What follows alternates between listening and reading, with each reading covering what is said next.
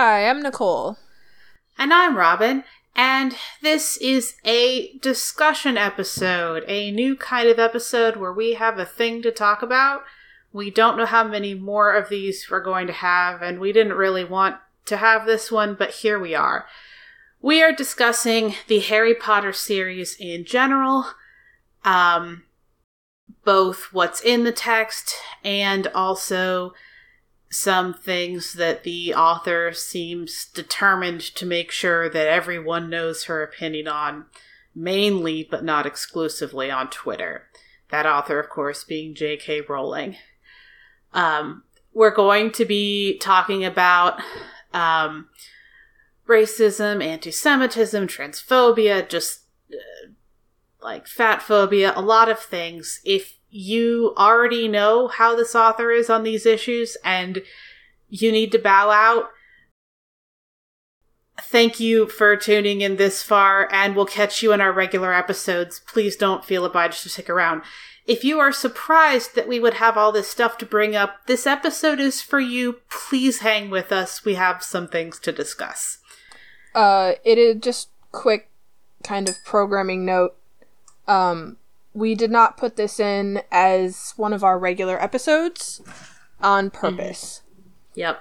So this is a very recently scheduled kind of last minute planned episode because it's relevant kind of right now, and it's relevant in a very traumatizing way for readers. And we felt like taking a second to kind of use our platform to highlight the effects of the way an author treats their characters on their readers as it's happening, not quite in real time, but, you know, recently, again. And now that we're in the fourth or fifth... was worth it. We're in the fourth or fifth week in a row or something. I think it's six. June was a long month. June took like rolling. 5 years, guys. Yeah, it was a long month for a lot of stuff that was going on, but as it relates to Rowling in particular, where she just kept saying specifically that we caught transphobic things like every single week. And not limited to that. But, and also things relating autistic people to transphobic topics. I missed cool. that, so we'll definitely need to dig into that. Yeah. Great. Yeah, okay. That was fun. Alright, first thing we're gonna kind of hit is the fat phobia in her books in general. Starting with Dudley. Yep, so Dudley, his principal sins, flaws, whatever... So I reread book 1 for this. Nicole didn't have to because Nicole had them memorized nearly so, I read them a lot when I was in middle school, and we'll get to that because there's a reason for that. And it comes in later in our discussion. Yep. So, rereading the first book, if we have... You may know this book as either Harry Potter and the Philosopher's Stone or Harry Potter and the Sorcerer's Stone. When the Dursleys, the uncle and then Dudley in particular are referenced in the book as being large, Dudley is primarily characterized as a boy whose parents don't understand how to give him any boundaries, and they also have, at this point, given him a lot of food, and he is very large. He's a kid who never was given boundaries, and one of the things he never had any boundaries on was being guided on how to eat well, and he is portrayed as comically villainous because of this. Like, he and Harry their birthdays are like a week apart or something. Like, in the whole book's like, they're the same age, right? There isn't like a year apart or something. They're in the same year at school. Yeah, so... Specifically, I do want to kind of highlight... Yep. There is an implication that Dudley got Harry's food. Oh. That's a thing. Okay, yeah, I don't... Is that in... I missed that implication in book 1. There's a huge over... It's never No. Okay, there's definitely some places where it talks about... No, Harry definitely thinks about how whenever there was something he liked, Dudley would eat it. So, yep. Yeah, you're right. And also there's a huge emphasis on Harry being too skinny because the Dursleys fed Dudley double, essentially, instead of feeding him. And that's just kind of, in general, through the first 3 books. It's not any one particular scene. It's just kind of a little bit of everywhere. But that's the big overall arcing implication. This isn't to absolve the Dursleys. Oh, no. This is specifically about Rowling, the author. Yeah, but... And her decisions. Yeah, her decision to portray Dudley as villainous because, his parents fed him more and didn't tell him, no, you can't have Harry's food, which is... Well, they encouraged him to take Harry's food. That happened. Like, so I'm not saying it didn't happen. I'm just... Yeah. I know. Here's something, too, that is a big thing for me. And with regards to this particular topic that I've thought about later into high school and as an adult. And we'll kind of get into this a little bit more later, but it does relate to that fat phobia. There are, I believe, very close to as many comments about Dudley's size as there are about Dudley's treatment of Harry. Yep. Dudley is an active abuser in Harry's life. He's an active bully and intentionally, maliciously encouraged to be so by his parents, and also he's in that role. And his size is played off as much of a problem as his active abuse is. Oh, constantly. Those comments go almost like juxtaposed to each other almost every single time either thing is brought up. Yep. And it's just in general a very, very, very gross portrayal of his character. It treats his size as a flaw. It treats his size as some sort of character flaw equal to his being an abuser. Yeah. And it almost felt like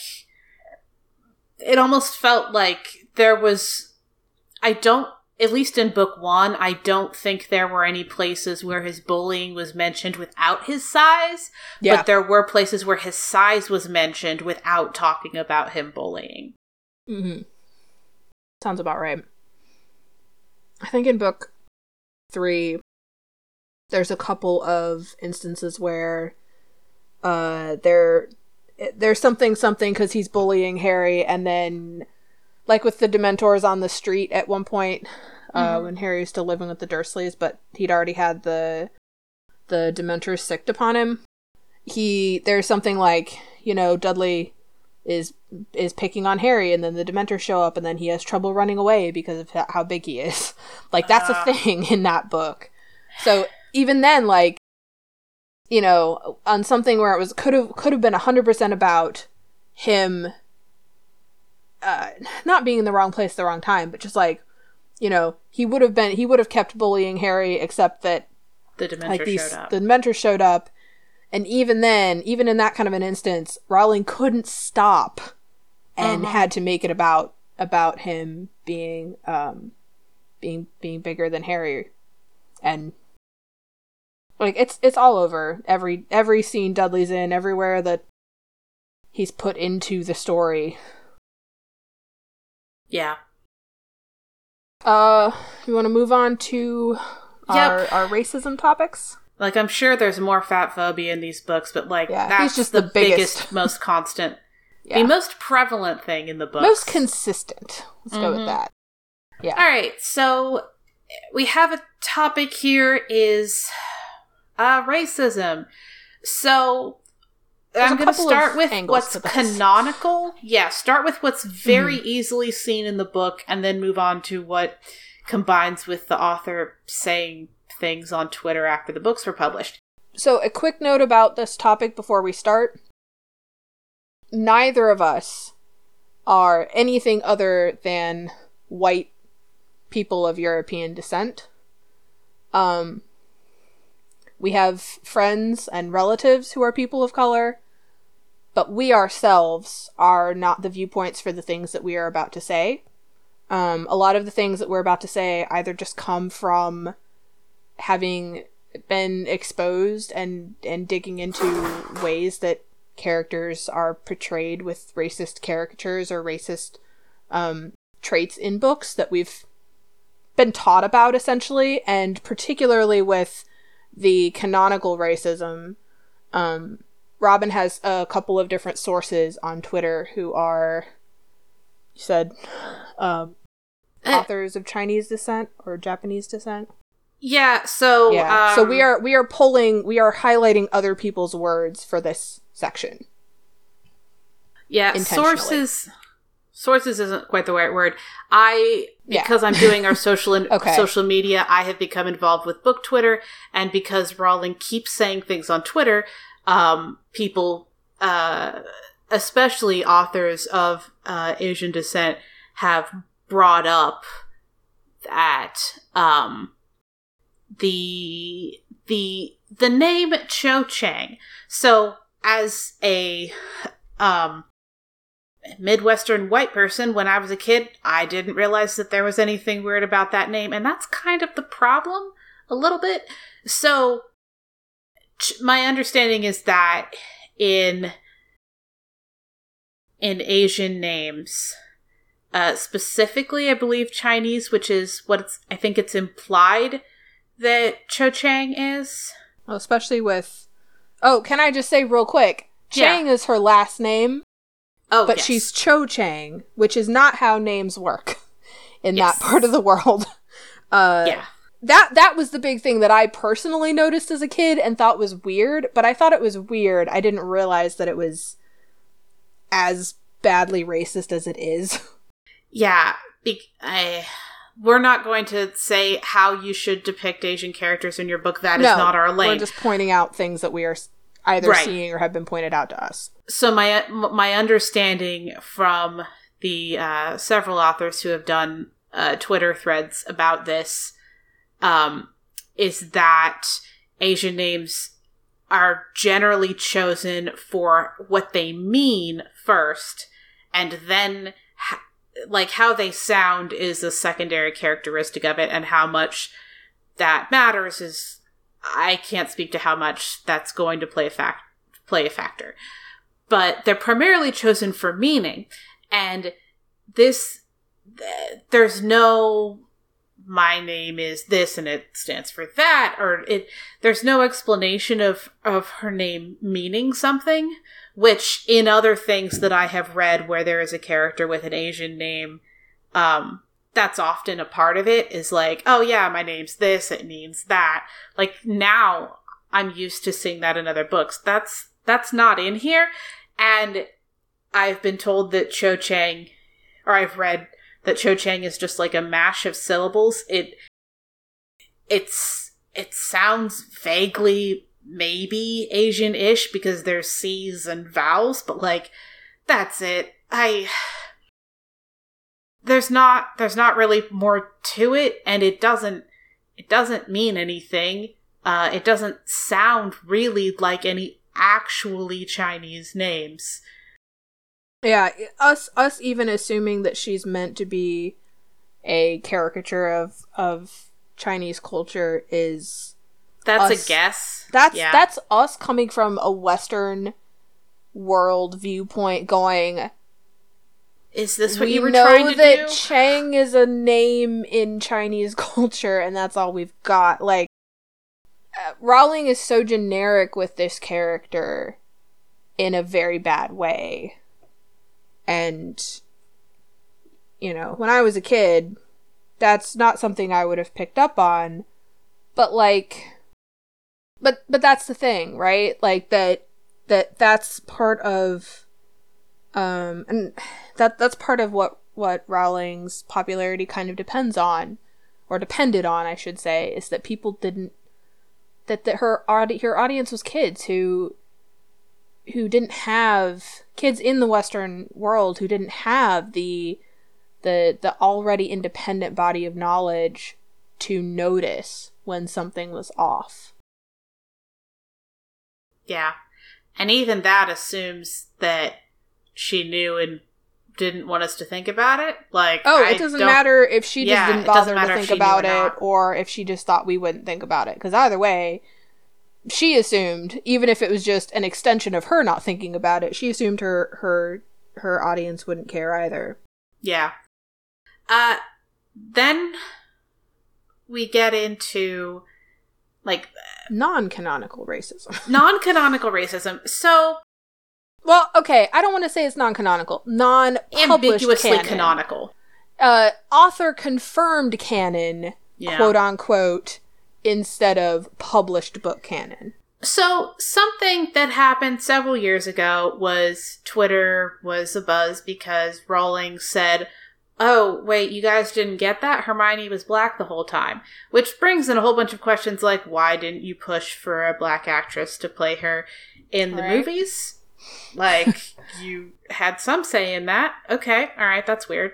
So, there's that. If she really was canonically black in the books, then why not push for a black actress? Because that's a whole other mess of stuff. But, so then I reread book 1.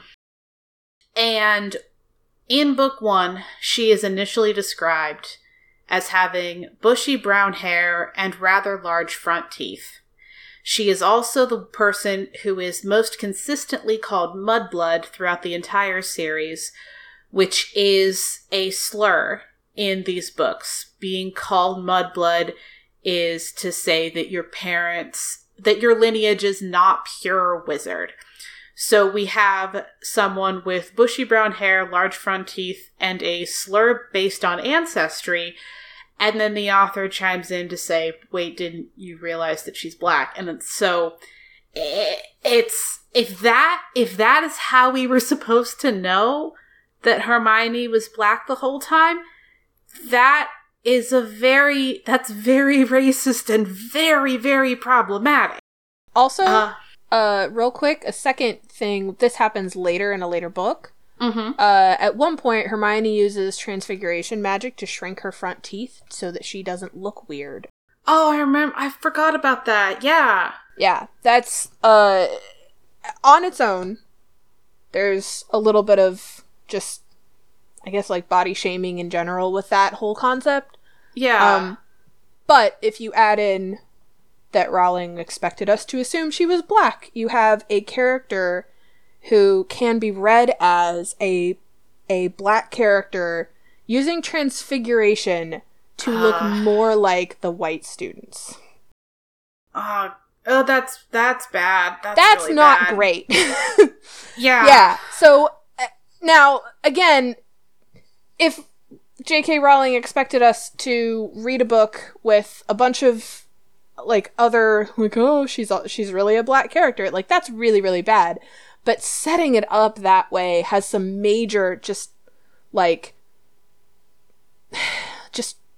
I don't want to go as far as to say white supremacy, but definitely, like, a lot of implications of that character trying to assimilate with white classmates and literally changing her body to match them. And changing her body in a way that was only even possible because of magic. Like, oh yeah, like, I don't know, she wasn't talking about lightening her skin or anything that happens in the real world.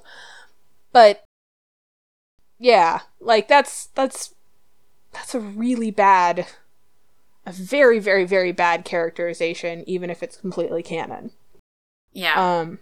And that's not even talking about the fact that if this was not the plan the whole time and nobody got it or whatever, and this was just a thrown it in after the fact, she still chose a character and said, you know what, that character that has slurs thrown against them pretty much the entire book, especially by the poster child for wizarding white supremacy, Draco Malfoy, who canonically is, like, translucently pale and blonde-haired and slicks it back all the time.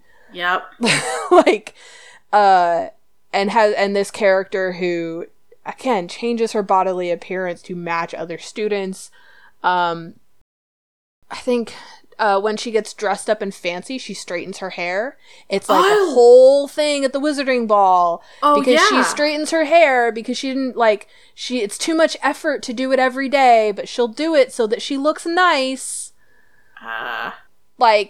Rowling chose, if this was not canon the entire time and she was doing it for brownie points, she picked the worst character in her own portrayal of that character to say, oh yeah, this character is black. So either way, it's really bad. Yeah, and I don't know, the way Hermione gets introduced, in book 1, we barely meet Lee, who is described as having dreadlocks, and I know they're not called that, they're called locks if it's black hair, because that's an entire thing. They're not dreadlocks. Yeah. So first of all, not the right word for that if you meant Lee to be black, and then Hermione's introduced immediately afterward. It just, going in knowing that was a thing, that felt really, really off to me. Yeah. Okay. So, if she meant to have it in for the whole time, yikes. If she picked Hermione after the fact to try and claim representation that wasn't originally in the books, yikes. Not better. Not better. Right. So, moving on to our third portrayal of a cousin of racism. Anti-Semitism. Yes. So, the Gringotts Goblins. The Gringotts Goblins have, canonically, many of the traits and habits that have been consistently throughout history used, are part of anti-Semitic caricatures of Jewish people, individually and collectively. And I've seen people just here and there, not anyone I can particularly source or cite, but in general, conversations about these books. I have seen people of Jewish descent talking about how they started out reading these books when they were younger and got to the Gringotts Goblins and hopped off that train. Yeah. Even if this is a portrayal that doesn't ring out as anti-Semitic to somebody who is not of that culture. And whether it was intentional or not, it doesn't really matter. Having a secret society of short people with large noses who literally control the money, and secretly, from Muggles at least, control all of the money in the wizarding world. Yeah, and also sometimes wear a hat that, at a very bare bones sketch, could be considered similar to a yarmulke. At a very, very bare bones. I'm not saying that would be enough on its own, but it adds to the picture. Yeah, it's, and also they are kind of portrayed as really never being anywhere else in the wizarding world. Like, the only thing they're doing is touching and handling money, and that's all they care about. Yeah, do we ever see one outside the bank? We see a statue of one in the Ministry of Magic, I believe. That's it. Not a real person. Yeah, so there are no interactions with goblins outside. Not that I remember. Yeah, no memorable interactions with goblins outside of the bank, which means that in the books, the only context for them is when someone needs money. And given the historic position of Jewish people as money lenders, because they were thought to be honest, coupled with just portrayals of that as a anti-Semitic stereotype. And people being upset is an understatement. persecuting Jews when something went wrong with the money because they thought that the Jewish people did it on purpose. Like, there's just a whole bunch of really tangled, toxic stuff bound up in deciding to portray these characters as only ever being around money and maybe having hats that look like yarmulkes. Like, it's not... Also, I'm trying to remember if this is something that I'm remembering correctly in the book, or if my brain is inserting this, but I believe when Gringotts was robbed, there was a major concern because it happened twice. Once in book 1 and then once in a later book. But there was initial, if I remember correctly, there was initial concern because Gringotts is never broken into, never robbed, and they were concerned that the goblins would be blamed. I don't remember which. I think that's got to be the later one. I don't remember noticing that in this book. Okay. In this book being the first, because I remember that being like read. Something that Harry was concerned about. It maybe it was something along those lines. But yeah, like there's just there's too many parallels, and too much. There's too many things about this particular race of magical creature where any one particular thing would not be enough to make it a incredibly problematic and anti-Semitic stereotype, but putting everything together and it comes across as very incredible, almost just incredibly intentional. Yeah.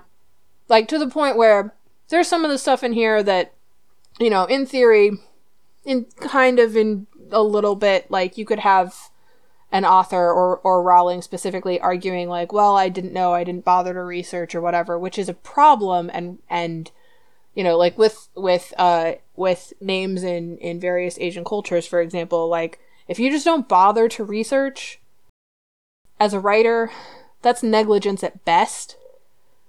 When you're portraying real people from real places in the world, and you're intending them to be so, it's negligence at best. But this is one of those where there's no way this wasn't at least a little bit intentional. Alright, moving on to the other magical race that was pretty mistreated in these books, and the ones that I think most people are aware of, even if they didn't take a good look at the goblins. The house elves, they are a people who is entirely enslaved. Ooh, quick note. Or nearly entirely, yes? Hermione was their champion, yes. so to speak. Oh! Also very bad. Just good that they had a champion, bad that their champion was in theory the one of like 2 canonical black characters or semi-canonical black characters. Yeah, that's thank you for connecting that. That is also not good. Okay, so then that changes the picture to we have a black character desperately trying to explain to a bunch of white people why it's bad for the house elves to be enslaved, and them not getting it, and then her attempt to help them, like, not working, basically. So with the house elves, do they eventually end up all being freed? The ones from, I don't remember. The ones from Hogwarts? I didn't read the later books. I know there was a strike at one point. Mm-hmm. I know that something food started magically appearing again, and so in theory they were probably getting paid. I don't remember exactly what happened. I don't think they were freed. I think maybe they got wages eventually. Okay. I don't remember. Right. That's that detail I'm So I think I'm proceed iffy in this on. discussion as if maybe they eventually get paid, but they Yeah, don't I have don't the think option they're- of deciding that they're not going to work. Like that, Yeah. that's completely out. So best case scenario, they go from being enslaved to being sharecropping or something pretty close to Oh it. no. That's Yeah, how that's well, how that feels. I don't want to make that. Not quite sharecropping. I don't want to draw that conclusion, especially off of my lack of memory on. And I don't think the book gives a lot of details. Yeah, I don't want to assume it's a parallel there, but yeah, I know Hermione eventually went from all of them need to be free to there's so much other stuff happening and there's so many other battles we're fighting and this is fine. I think that was the implication, at least. Yeah. When I read it. Just in case you don't recall, the house elves, they are enslaved throughout the wizarding world. They are like Malfoy's family has a house elf. Speaking of the white supremacist character, yeah, the extremely white-skinned and blonde Malfoys have that's the implication. They have enslaved a house elf named Dobby that they canonically abuse and mistreat. Yes, and injure when he doesn't do when they feel like it, not even when he messes up necessarily.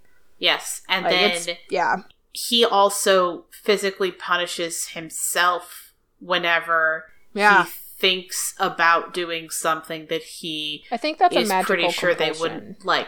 Right, but I would argue it's less self-punishment and more just them punishing him from a distance. Okay, that's okay. I'm cool with recharacterizing it that way. They have forced him to physically hurt himself. They've magically compelled him. Now, that doesn't change that the author decided that he should use his own body to hurt himself whenever he displeases his masters, and that's how I was thinking of it, and that's very bad. Then even when the house elves are in a situation where hopefully at least they're not actively being physically harmed, the house elves in Hogwarts are unpaid and basically live down in the kitchens. Like they have like their own under the kitchen living spaces, I believe. We are several books in. I don't remember how many, but we're at minimum 2 books in. 4? Yeah, or before 5? we find out that the reason that the food can magically appear I think for that's before. every meal at Hogwarts is because the house elves are below and cook it and get it ready, and then it is magically transported up. I know that when I was reading the books for however many until that's revealed, I had assumed that the food was magically created because, of course, that makes sense. You've got magic whatever. Of course you magically made the food. That's so much food to feed everybody every night. Mm-hmm. But no, it turns out that they are not seen except if you go looking for them in the kitchen, and they don't get paid and don't go out and don't do anything other than make the food. I don't know if they clean or not. I do not remember that detail. And there's... Yeah, we mentioned the plot where Hermione is trying to get them freed and then just trying to get them paid. And neither of us can remember totally how that ends up because the narrative kind of stops caring about it. Like, there was a lot of focus in the narrative on how, weird it was that Hermione was obsessed with getting them freed. Like, why would you do that? Look at them. They're from Ron specifically, who said, why would you bother? They're happy like this. Yeah, why would you bother? They are happy being enslaved, which is... That's even more yikes. That's very bad. That's the kind of thing that historically has been said about enslaved peoples. Is still being said about our current prison system in some ways. Including but why not would you want limited. to change this? They're fed and clothed and housed and paid like $2 an hour to make things. Like, that's a thing that gets said in the current day in the U.S. That's still a thing. No, I'm not in the spaces where I've heard that line being said to me, but that not. I have, yeah. It's. But yeah, so including but not limited to the current slavery that is the U.S. prison system, the previous slavery that was enslaving people on plantations in the U.S. and elsewhere. Assuming that things are fine because the enslaved people seem happy is terrible and keeps being a thing that is said to justify not changing anything. I remember being uncomfortable that it was played kind of for laughs that Hermione was so obsessed with their plight. And then it's so heroic and amazing when Harry gets just Dobby free. But Hermione trying to free 50 or 100 house elves, however many it is. Her trying to free a whole group of house elves is played for laughs and not taken seriously. And there's all this stuff about the acronym being kind of unfortunate. Like, I don't remember what it was now, but I remember it being a joke. SPEW. Oh, SPEW, yeah. Society for the Protection of Promotion of Elvish Workers or Protection of Elvish Workers? I think it's Protection. I don't remember which one. Society for the Protection of Elvish Workers. I think. Yeah. I can Google it. Hold on. I'll check. Well, keep going. Yeah, so most of the discussion was about how Hermione's doing this thing in the background and, oh, look, the acronym's really unfortunate. It was promotion. Promotion. Okay. I was right the first time. Society for the Promotion of Elvish Welfare. Elvish Welfare. Okay. Elfish Welfare. And then wasn't there like an ELF or something that was like the... I might be mixing that up with a different book. I don't... It was something Liberation Front, if it was an acronym in these books. Yeah, We'll leave that alone since I don't know about that for sure. But yeah, there was a lot. That might be a different... I don't remember.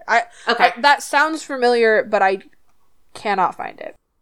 Okay, so with SPEW... I think you might be right about it being Elfish Liberation Front. With SPEW and Hermione not wanting anyone to call it spew, basically that was most of the discourse, not... We need to take these concerns seriously. They are making our food and not getting paid. They have to make our food and don't have an option to do something else where they might get paid more or do something they like. Like, none of that is a discussion. It's all, hey, look, the acronym kind of is terrible. Yeah. The House Elf Liberation Front was a thing in the Goblet of Fire. Okay. I remembered Liberation being a thing. Yeah. Liberation Front.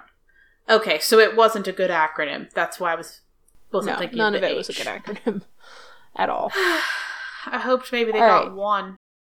No. Okay.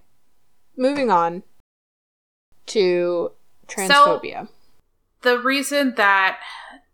big reason that we knew we needed to talk about this, but that also we were not going to give up one of our normal book slots. Well, a big reason that Robin knew we needed to talk about this. Well, this is actually the only one on our list that without Rowling's, or specifically in the book, without Rowling's without Rowling's over time general transphobia, this is not a thing that I would have picked up on the books, and the one instance of there being a scene that could be read this way, I didn't even read this way, and I still don't as an adult. Like, I could see retroactively claiming it that way and having it make sense with her very, very, very screwed up views. But generally what we're talking about with transphobia now is out of canon from her as a person and not portrayals in the books. Yep. So in case you either are not trans or haven't been aware of the recent, I say recent because it ramped up to be like a post every week about this. This has been going on for years, that it started with Rowling being liking some transphobic tweets. Oh, okay, I shouldn't say started. There was some stuff a few years ago. Yeah, I was going to say she has a pen name that is the name of the guy who popularized conversion therapy. Mm-hmm. I don't know if he invented it, but he at least is one of the major people who popularized and carried out conversion therapy, which is torturing someone until they say that they are not gay. Or potentially not trans. The main thing that I know of is for it being used against gay and bisexual people, lesbians,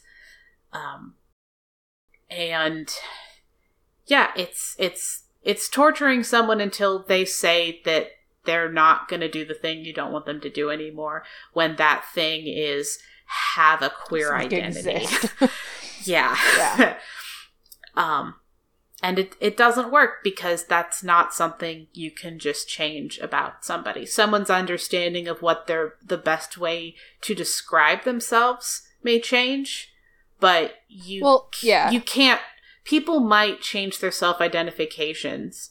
Well, without getting into a lot of semantics. Yes. Specifically, conversion therapy is torture until somebody acts, behaves, and talks about themselves in a way that is convincingly cishet. Yep.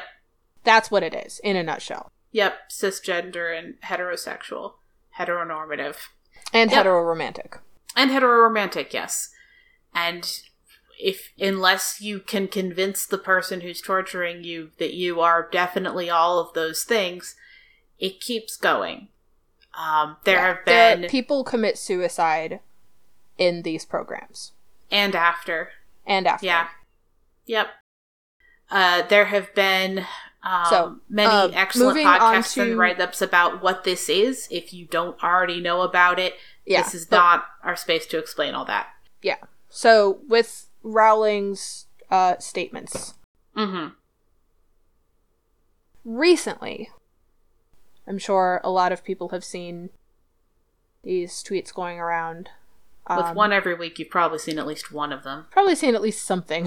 Mm-hmm. Yeah. There have been... so I'm not looking them up right now. This is off of memory. But, and this is not in any particular chronological order, she has tweets about trans people being confused, particularly autistic people being bullied or forced by, I think her implication is family, into thinking that they are trans because they're autistic and so they can't think for themselves. That's her statement. Yeah, that is not our position. Ugh. Well, as somebody very, very, very, very, very likely on the spectrum, and the only reason I don't have a diagnosis is because it's America and I don't have the ability and I don't want to be discriminated against for something when it doesn't matter, and that's not the point. Yeah. No, this is not the stance of our podcast. But yeah, so that's something she has said. She says that trans women, these are really, really common TERF talking points, by the way, most of them. So, like, if you kind of, generally speaking, know what TERF rhetoric is, this is not going to be something earth-shattering to you. She says that trans women are men pretending to be women so that they can rape cis women.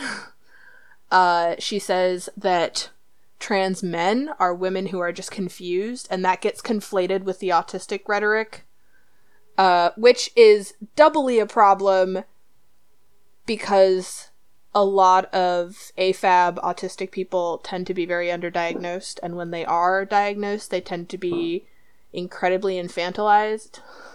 Yeah. And so she's kind of crossing two very, very, very, just very managed gross to combine two toxic discriminations. Yeah, two toxic views and discriminating things into one idea. And it is hurting. It hurts both communities, and we say both communities. There are people who are trans. Oh, we're not. Yeah, autistic. This is when I say both communities, I'm saying she is using rhetoric against both people to hurt the other one. Yep. It has nothing to do with just clarifying. Intersectionality necessarily. Because she doesn't see them. She sees them as being the same thing. Right. When what she is saying is that if you are a trans man, it's because of this reason. And if you are an autistic person who is also trans, then you've been abused, and it's like you can't make decisions for yourself, and you can't know anything about your own identity because someone has lied to you, and that's wrong.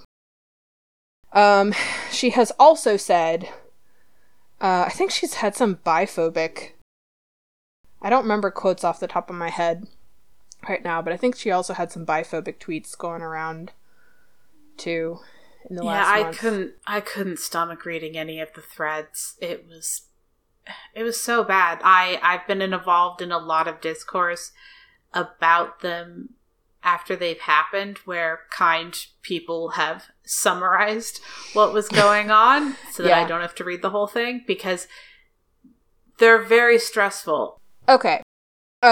Moving on to our final topic.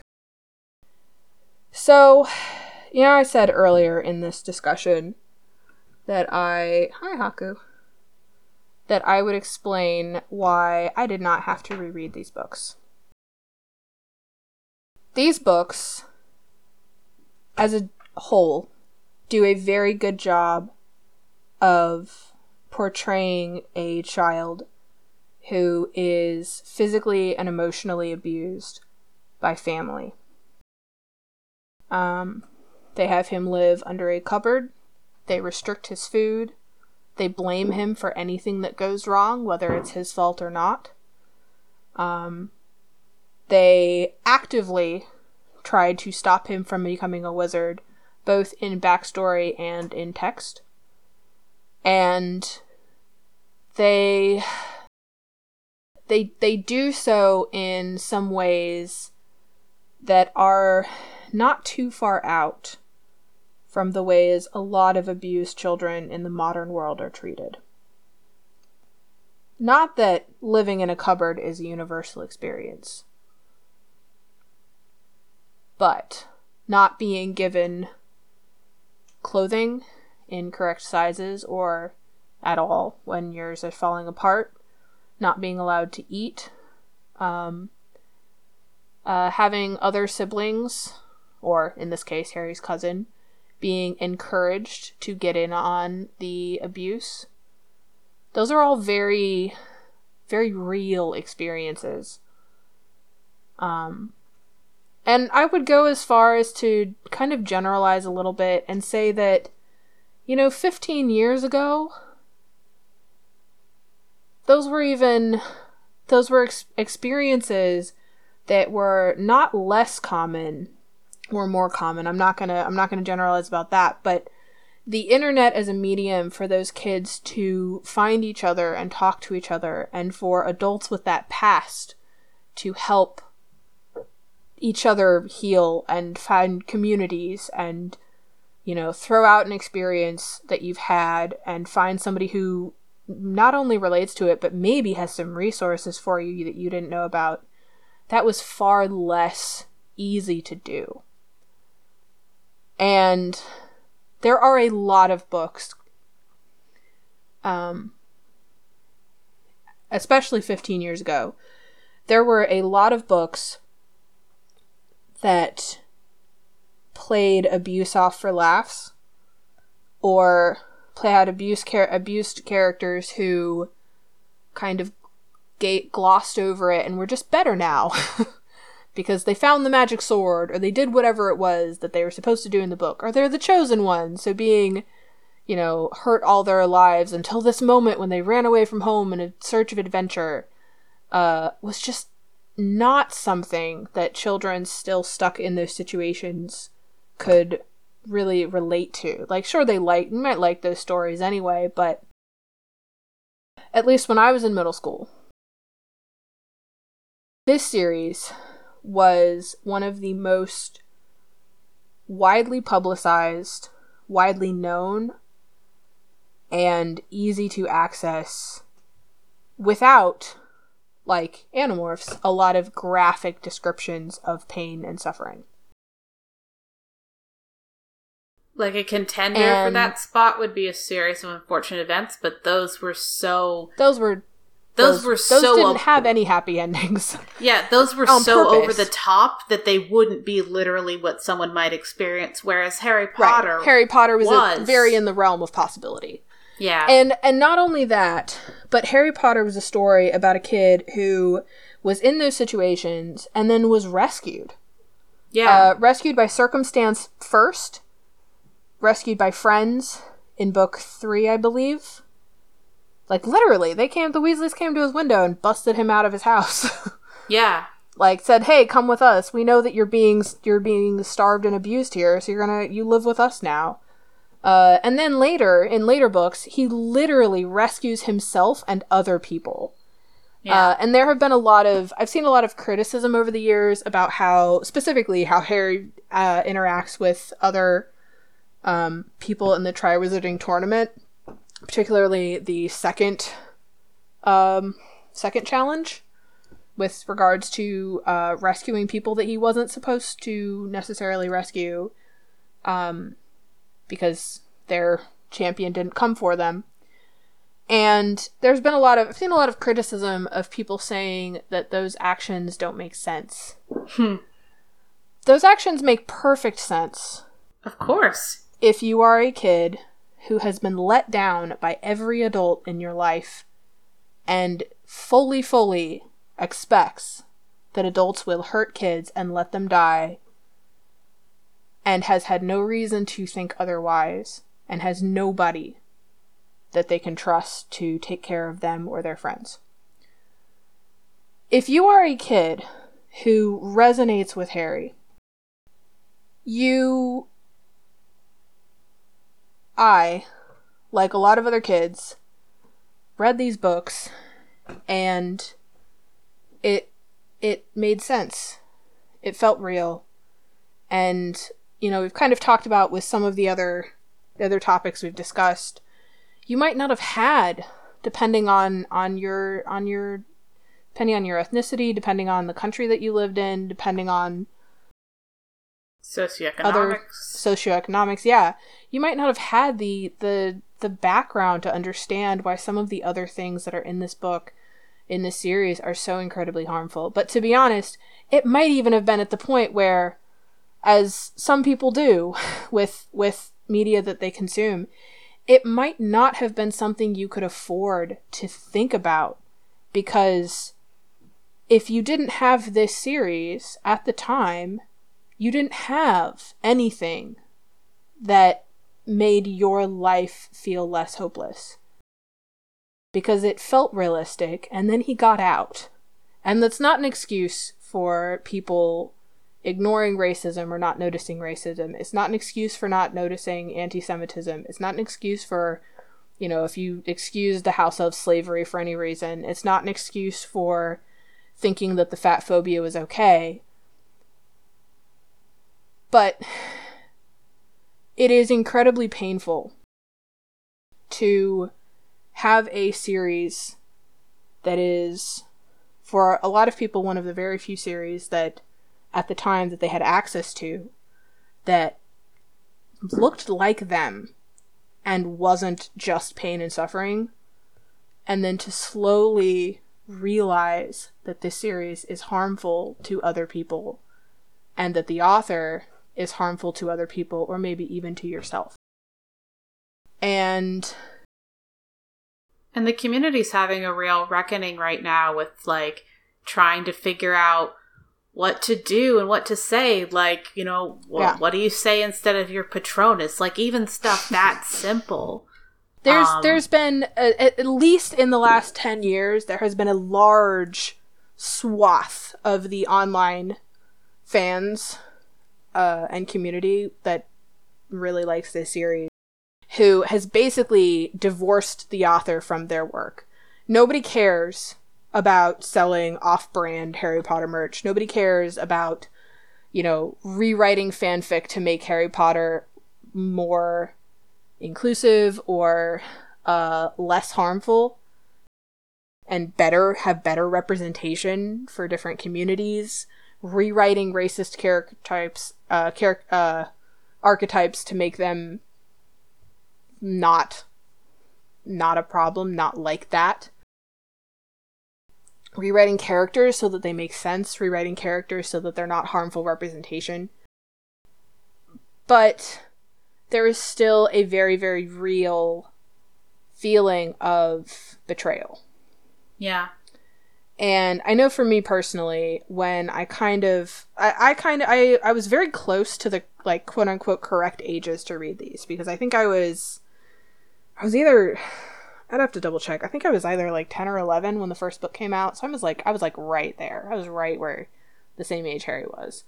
And I got to the end of book 5 and just, I kind of, up to that point, I had read book 1, I don't know, multiple dozen times.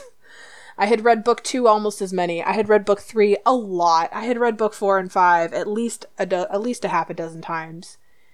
And then I started noticing on those rereads, because at this point I was in high school and I was at the point where, like, I had some context for things. I had historical context. I had just context with friends, and the internet was more of a thing, and more exposure to things that made things make more sense in an awful way with these books.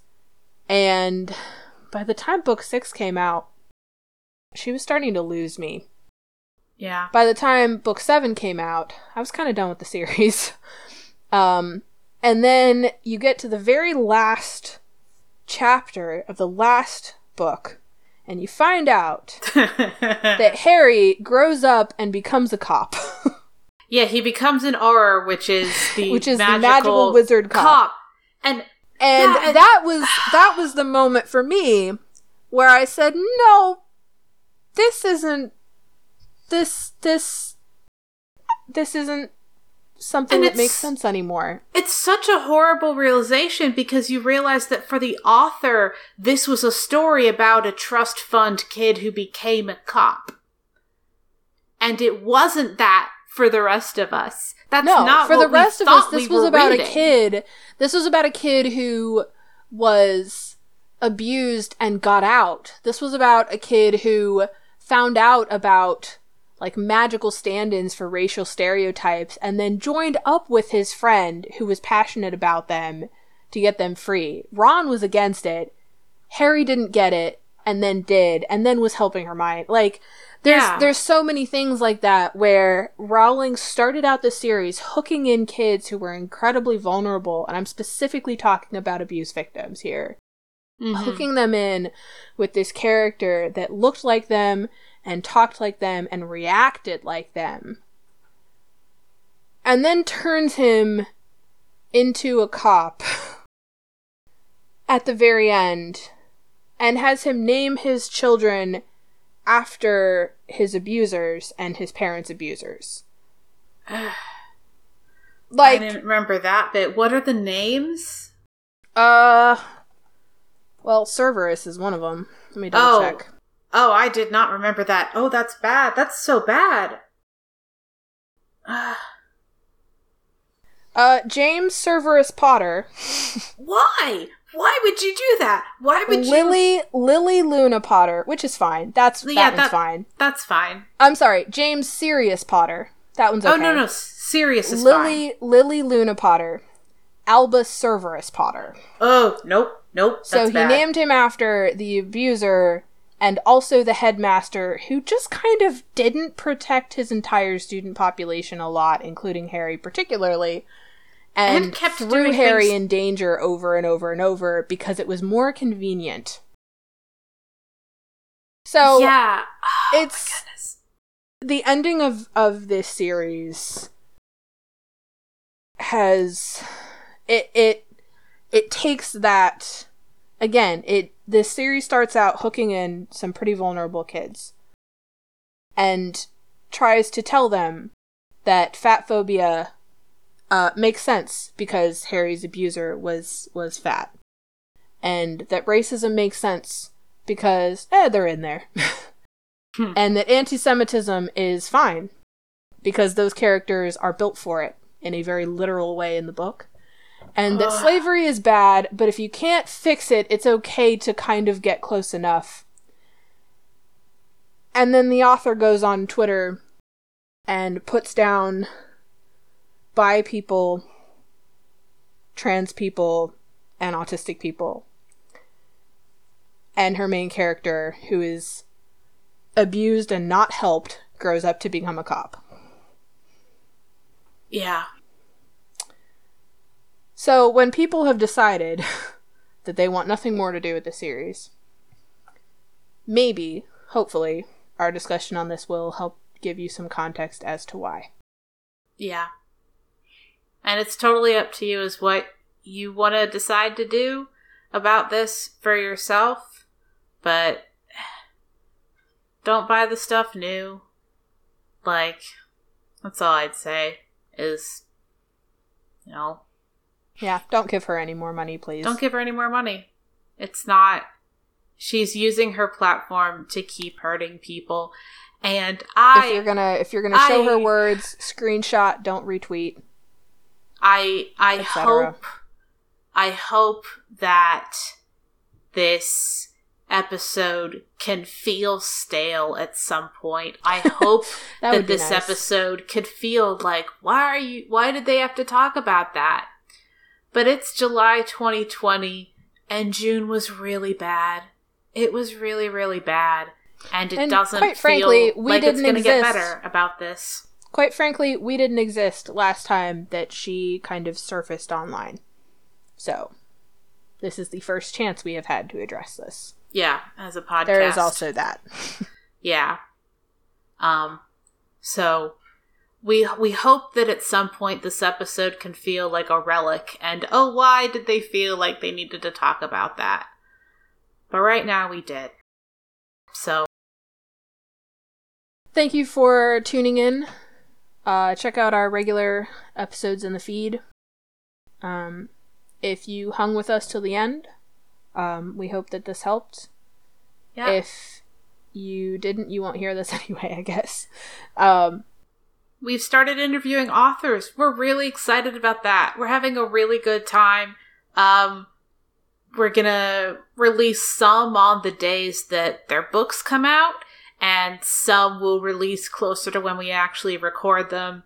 So we've got some good stuff, and we might have more discussion. We're aiming to have good stuff. Well, I know the bits we've already recorded are great. They were good. Yeah.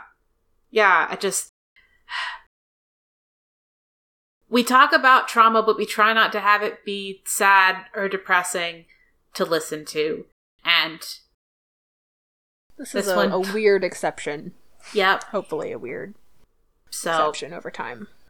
Thank you so much, and we'll catch you on our regularly scheduled fortnightly episodes with sporadic interviews to lighten your weeks, hopefully.